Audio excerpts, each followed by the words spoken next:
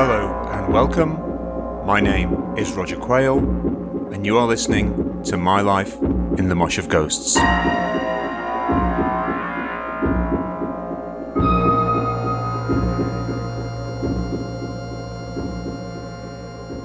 Hello there, and welcome back to My Life in the Mosh of Ghosts with me, your host, Roger Quayle, and thank you for joining me. Moving on, we're on to Gig 41, and there's no great fanfare for this one. It should be fairly self-explanatory. We're going to see New Order at the Atmosphere Club Night at Romeo's and Juliet's nightclub in Sheffield on Wednesday, the 22nd of April, 1981. Here we go. We were strangers for way too long. Where will it end? Where will it end? Here are the young men, the weight on their shoulders. And here is a young man for whom the lyrics of Ian Curtis aptly capture so many existential teenage crises. Another futile crush that ends in rejection. Ruinous squabbles within the band. Joy Division are my go-to group in troubled times. Be it playing air guitar to New Dawn fades, grimacing in front of the living room mirror, or lights out and headphones on, mapless in the derelict cathedrals of sound on side 2 of Closer. Joy Division only played Sheffield twice. First time supporting orchestral manoeuvres in the dark as part of a factory night at The Limit in July 1979, and then opening for the Buzzcocks at the Top Rank in October of the same year. I missed them on both occasions. The nearest I have come to seeing them is on a TV show called Something Else, which was memorably previewed by Peter Powell on BBC Radio 1. Why not tune in to Something Else on BBC 2 tomorrow with The Jam and Joy Davison. On the programme, Joy Division performed a ferocious version of Transmission, and Ian Curtis did his unforgettable flailing limbs dance. A glazen-eyed magician trying to wrangle a recalcitrant rabbit from a too small top hat. On tour with the Human League and the Scars, DVA played in Manchester the night that Ian Curtis died. But the news didn't break until a couple of days later, when we all played in Derby. Listen to the silence. Let it ring out. I have never known death. All my grandparents died before I was born, or was too small to have known them well. My parents, brother, sister, aunts, uncles, cousins, school pals are all of this world. Grief is a stranger. So, on a Monday night in September 1980, when bandmates Charlie, Paul and myself pop into the Beehive on West Street for a few post-rehearsal pints, and find the 3 surviving members of Joy Division quietly nursing their beers after a Western Works recording session around the corner with Cabaret Voltaire, I don't know what to say.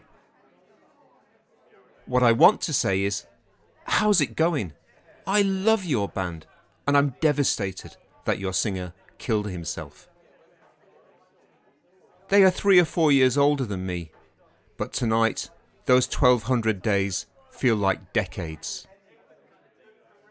War veterans in grey uniforms, they've experienced devastation that I can't even start to comprehend.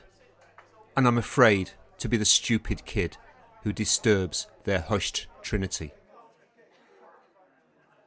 March 1981, and a Saturday afternoon visit to Record Collector up at Broomhill to pick up Ceremony, the debut single from New Order on Factory Records.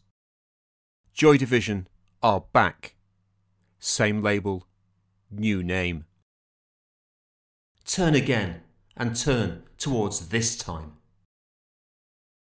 Flick the pages on to an April Wednesday night, and New Order are playing at the Atmosphere Night at Romeo's and Juliet's nightclub on Bank Street, the last night of a short 5-date run. Romeo's and Juliet's is usually an urbane weekend destination for Sheffield's wannabe Farrah Fawcett's and Tom Selleck's, which now and then becomes a midweek venue for the local alternative scene, when aspiring Susie Sues and Robert Smiths mope across the dance floor. Local heroes I'm So Hollow played a memorable show here a couple of months ago. New Order are not known for having a sense of humour, but they must see the funny side of playing a club night named after the posthumous swan song of their old band. Like Bowie turning up to find himself playing at Ziggy's, or Paul McCartney seeing that Wings have been booked for yesterdays. Sheffield's threadbare parade of Granny's brocade and Dad's three-buttoned hand-me-downs are out in force tonight, here to shape, prattle and pose in their thrift store finery. Dressed like a taciturn schism of the woodcraft folk, New Order start with In a Lonely Place, the B-side of Ceremony. A stately promenade of silt and splendour. We know this one, and we hang on Bernard Sumner's intoned words. How I wish you were here with me now. If this gig were a séance, it would be obvious who we are hoping to contact on the other side. The band have brought their own PA system from Manchester, and the live sound is monumental. In the little time we have spent in the recording studio, DVA have become enamoured with a piece of equipment called an Eventide Digital Harmonizer, a sound effects unit that can raise or lower the pitch of an audio signal to create an enviable richness of tone.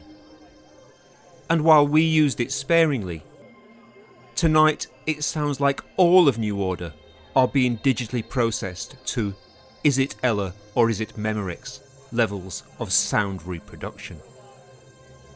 With the familiar opener duly dispatched, the band head off on a 7-song, 35-minute adventure of new material.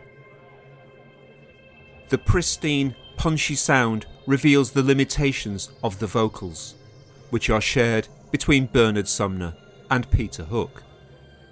Neither of them yet has the control, delivery and power that made Ian Curtis such a compelling and distinctive vocalist.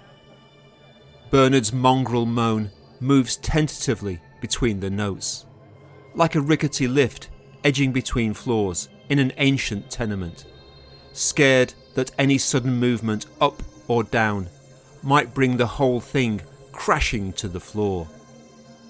Hook, meanwhile, favours a punky bellow, brimming with attitude, which cannot disguise the fact that he sounds like Fozzie Bear singing Charles Bukowski. New member Gillian Gilbert stands on the left side of the stage, engrossed in her ARP keyboard. She looks remote and mysterious, crystal tips recast as a Fellini femme fatale. Aside from admonishing their crew for a lack of light or sound, the band don't really speak. A wilting bouquet of shrinking violets. They stand staring down intently at their monitors, as if trying to decipher Sanskrit messages hidden in the speaker grills. Drumming's right good, innit? Pipes up a voice near me. And it's true. While the other members of the band look cool and detached, lost in scything guitar lines, belligerent bass assaults, and bleating, forlorn melodica licks, Stephen Morris bashes his drum kit like a man possessed. Nose to the grindstone, he's hunched over the hi-hat, as his tireless assault on the hissing golden plates whittles his sticks down to tinder. Even when he allows the lawn sprinkler tick-tick of the drum machine to take over for a breather, he returns stronger still, moving relentlessly between rich Burundi tom-tom rhythms and a crushing wet cod on marble slab snare sound. New Order don't play Ceremony, and they don't play any old Joy Division songs. Anyone here tonight hoping to see some ghosts will have to content themselves with the spirits measured from the overpriced optics behind the cocktail bar. It seems to me that New Order are dealing with the loss of a friend the only way they know how, by going out and making music. The sound of suture. This is a band with open wounds that will take a long time to heal, and tonight we leave them to it, sewing up in public.